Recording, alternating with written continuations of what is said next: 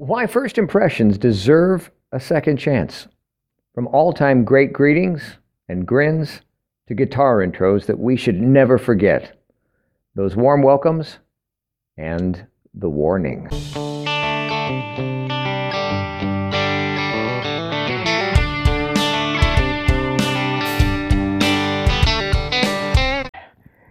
And it's time for another unbuckled bumpy ride with your guide, the stark raving lunatic himself. I'm Jim. Let's jump right in again.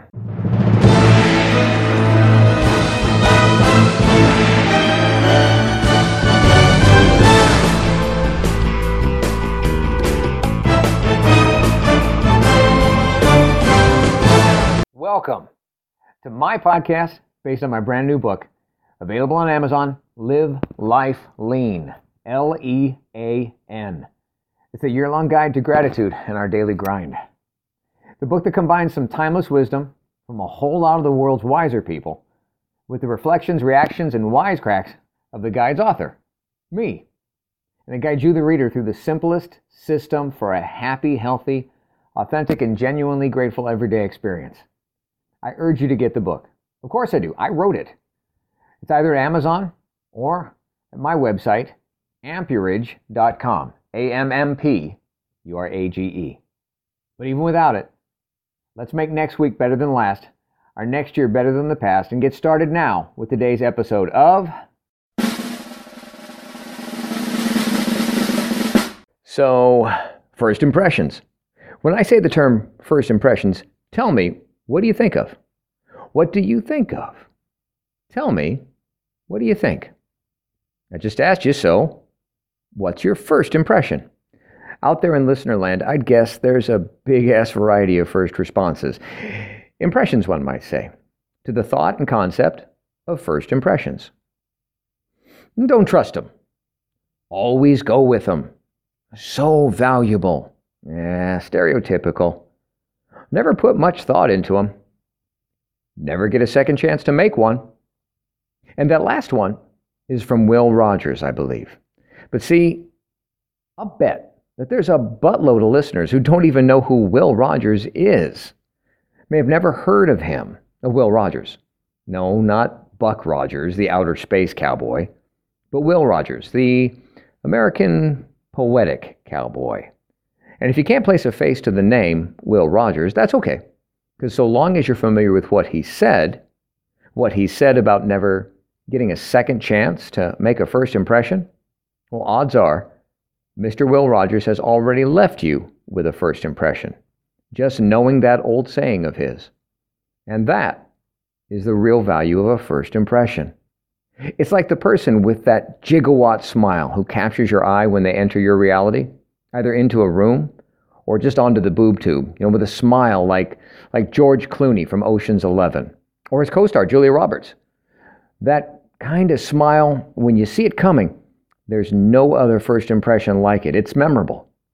Or like that person with 100% genuine and unique greeting or handshake. Some folks, their hugs, their high fives, their handshakes are so unique, they just don't get forgotten. Think about that person that I'm referencing for a second in your world.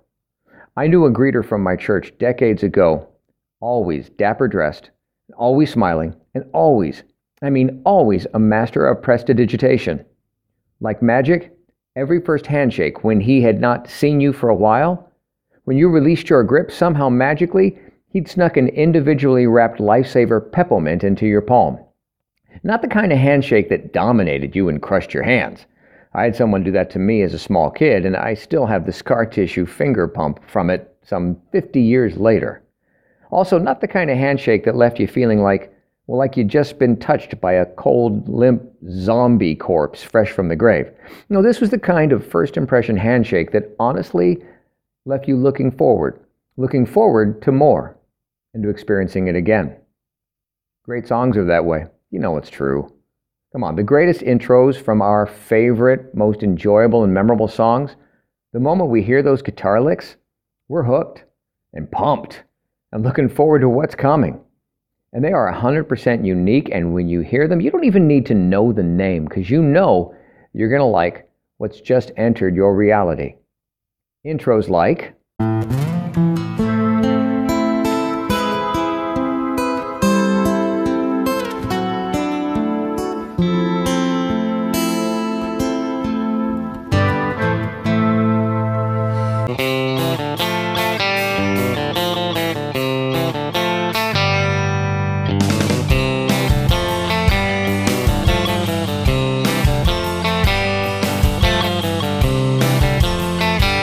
And sometimes we can't stop thinking about them.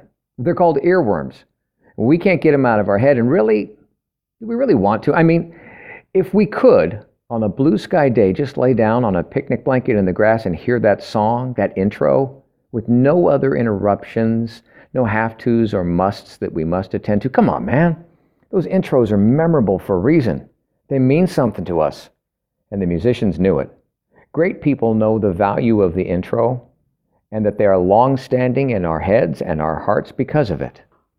Like every time on Seinfeld, every time Kramer came into Jerry's apartment, door kicked open, and head first with that pompadour poodle hair, Jerry Seinfeld said the other day that they kept that door because it still has every scuff made from every kick-it-open entry Kramer ever did.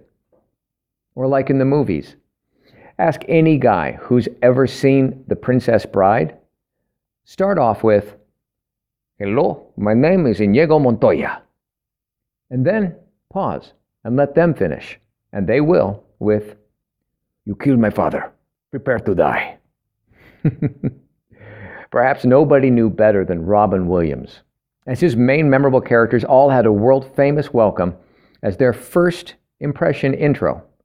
There was "Good Morning, Vietnam," from the movie of the same name. There was "Hello," I think that was Mrs. Doubtfire, and "Nanu, Nanu," and that's Mork from Mork. Sure, there are other kind of corny ones like Jim Carrey from The Truman Show. "Good morning. Oh, and in case I don't see you, good afternoon, good evening, and good night." And there are some less famous, but still famously familiar to certain somebodies kind of greetings and intros, like, "How you doing today? Aches, pains, moans, groans, or complaints? Tell me what I need to know." That's me, greeting my clients every time they come to the gym.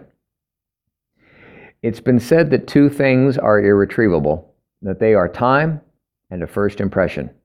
I remember an old friend who once taught me about both the value and the vulnerability in what we vocalize, what we say. He told me to remember that the words we speak are like posing for Playboy magazine. And once it's out there, you can't control how others see it, and you can't take it back. There is no second chance. So maybe that's why we should reevaluate, to revalue our first impressions, making them now so that they last down the road. Maybe even down that long and winding road from Stairway to Heaven. Nope, not going to play that again. Not going back there. Not taking another chance on that. So, we talked about, it's been said, don't get a second chance to make a first impression. But it's also been said that first impressions never get a second chance. That was said by Charles Swindoll. Well, a second chance, maybe no, but a second glance, maybe they should, maybe so. Maybe we really should be giving first impressions a second look, both those that we like, and those that we loathe or dislike, and those that we leave. The ones we leave ourselves for others. Our first impressions matter. Experts say that we size up new people in somewhere between 30 seconds and 2 minutes. And that means that they're doing it with us. Oh, did you think that you're really the only shallow, judgmental, first impression kind of person on the planet? And we can be shallow about them, can't we? A client of mine, a man named Brian Reinbold, great guy. He's a radio guy in the Bravehearts radio. Once told me about an encounter that he'd had with someone who, they claimed to be, like me, a Christian. Excuse me. Brian greeted them. And he greeted them in public, a public place, not the only people there. And he greeted them with the term namaste. And he greeted them with a smile. That's what Brian does. The lady, she said, "What is that?" And he said that he'd learned it in yoga. She looked at him and said, "Oh, so it's pagan. What does it mean?" Brian just smiled as Brian does and said, "Very well. I believe it means that the divinity of the universe in me recognizes the divinity of the universe in you and welcomes you. Now, can you imagine a better Christian greeting? He said. That the divinity of the universe in me recognizes the divinity of the universe in you and welcomes you? No, I can't imagine a more Christian greeting than that. See, it's been said that as a Christian, you, me, we may be the only example of Christ someone sees today. We definitely might be the first one. Specifically and especially me, training folks before 6 a.m. So yeah, good chance we are somebody's first impression of Christ today. And first impressions can lift spirits and they can light fires, but first impressions can also abort unborn friendships and they can launch the schemes of liars. Great quote. He said, "You know who makes a great first impression? Liars do."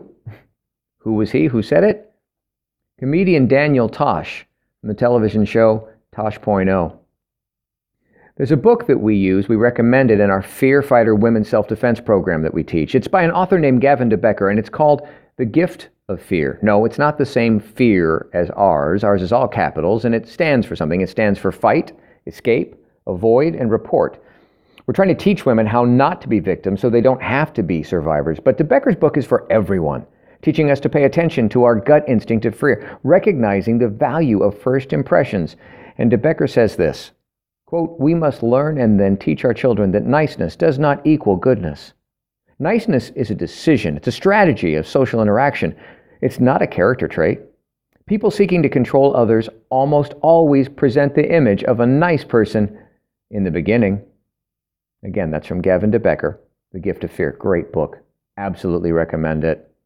And I knew it the first time I read it. It gave me a great first impression. First impressions or introductions, meaning intros, can be so powerfully lasting that they leave us wanting more, leave us wanting to experience them again, leave us wanting to know with excitement what comes next. Or a first impression could just leave us, well, wanting. And left wanting is not something most people are fans of feeling. It's just, not really wanted.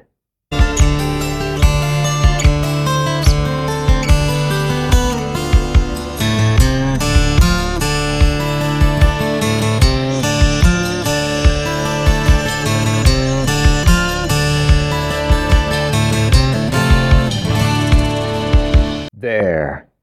See what I mean? And now, more words of wisdom to wow your socks off from the Live Life Lean Guide itself. Today's entry from page 176. What the expert said? From the deepest desires often come the deadliest hate.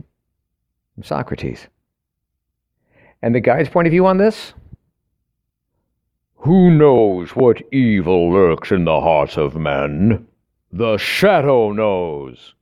Well, yeah, because it went everywhere we went and was witness to our every madness. So what do you think about this? Using the Live Life Lean guided system, what have you learned recently that's new? What are you working to earn? It's not just handed to you.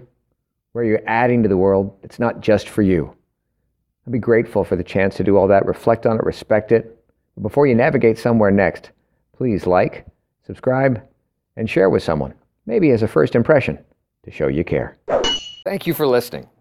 I hope you're enjoying your copy of the Live Life Lean, L-E-A-N guide, enjoying it almost as much as I did creating it.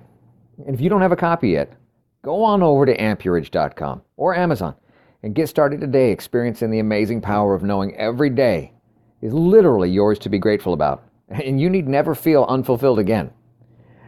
I'm Jim Hall, and until next time, good health, God bless, and now go get a little dirty learning something new, earning what's not given to you, adding to this crazy world that we share, and navigating your way to something new and next.